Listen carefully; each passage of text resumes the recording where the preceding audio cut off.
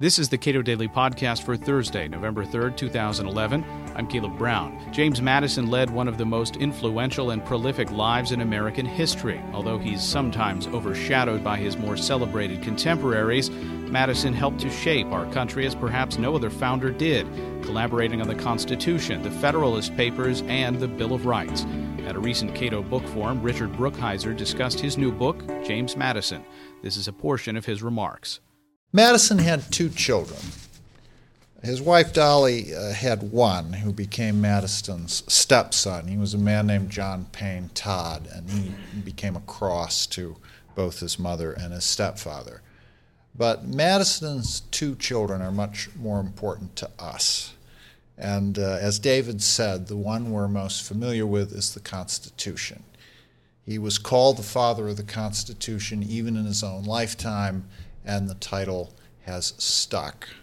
And that's not because he got the Constitution of his dreams.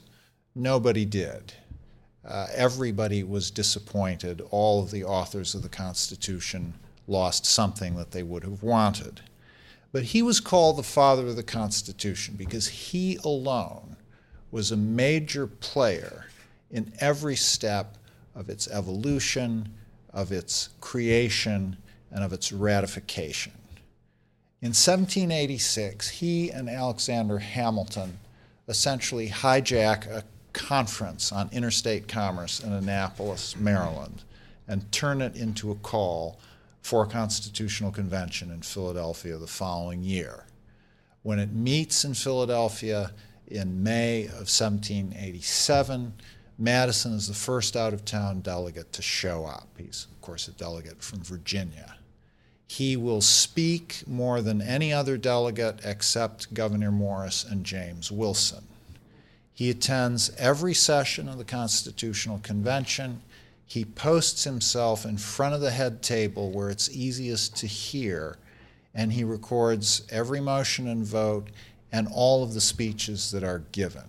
His notes are by far the most complete set that we have, and historians have been mining them since they were published in 1840, 4 years after he died. Then after the Constitution goes out to the states, and the Constitution said it required 9 of the 13 states to ratify it, he is a major player in 2 of the must-have states. He's the leader of the pro-Constitution forces in Virginia, which is the largest state in the nation. Virginia then includes what's now West Virginia and Kentucky. It is also the most populous state, was the most populous state, and certainly thought of itself as the most eminent state. And Madison, in arguing for the Constitution, he goes head-to-head with Patrick Henry, who is the most eloquent speaker in America at that time. Yet Madison beats him, and Virginia narrowly ratifies the Constitution. He's also a major player in New York, which is another must-have state because of its location. If New York does not join the Union, New England is separated from the rest of the country. And Madison's role there is to collaborate with Alexander Hamilton and John Jay in a propaganda campaign for the Constitution. It's a series of newspaper essays. New York City has 5 newspapers at that time, and Hamilton arranges for their essays to run in each of the 5 serially. A modern op-ed piece is about 750 words. The papers that they wrote were 2,000 words. They were producing them at a rate of 4 a week. It was a grueling pace. And it was made worse by the fact that Jay got sick early on in the process and only writes 5 of these essays. So the burden falls on Hamilton and Madison. Hamilton writes 51, Madison writes 29, but many of the most famous are Madison's, and of course this is the Federalist Papers. And then after the Constitution is ratified in the fall of 1788, Madison runs for a seat in the first Congress in February of 1789. He is elected, and he makes it his business to see that a Bill of Rights is written and passed by the first Congress. He gets the House to do this. The House prods the Senate to act, and then amendments go out to the country. This is done to satisfy the critics of the Constitution. It was the main objection that people had, that the Constitution as it left Philadelphia had no Bill of Rights.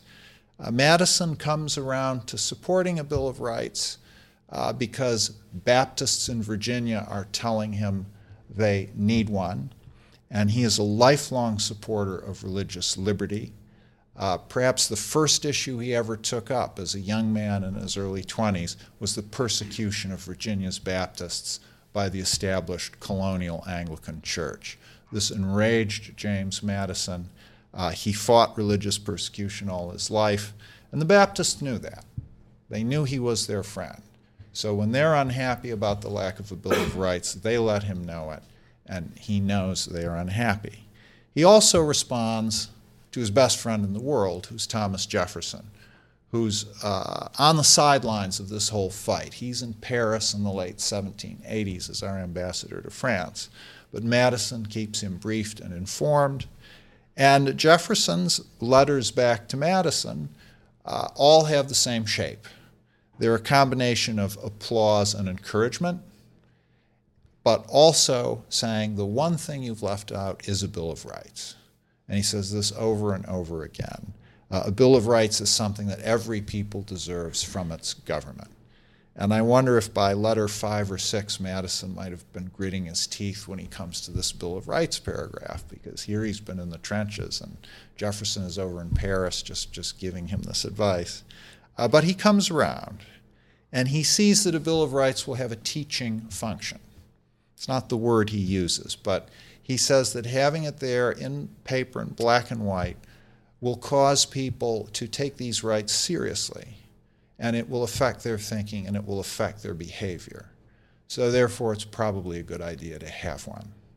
And so he makes it an item on the agenda of the first Congress.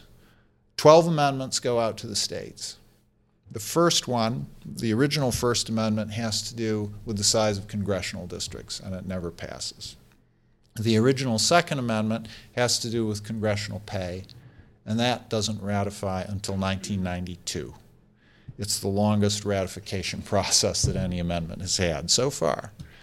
But the original amendments 3 through 12 are ratified fairly rapidly, so they become amendments 1 through 10, and the fact that there's another famous set of 10 laws makes Madison, in effect, the secular Moses of the Bill of Rights. Richard Brookhiser is author of the new book, James Madison. You can watch or listen to the full book for him at cato.org.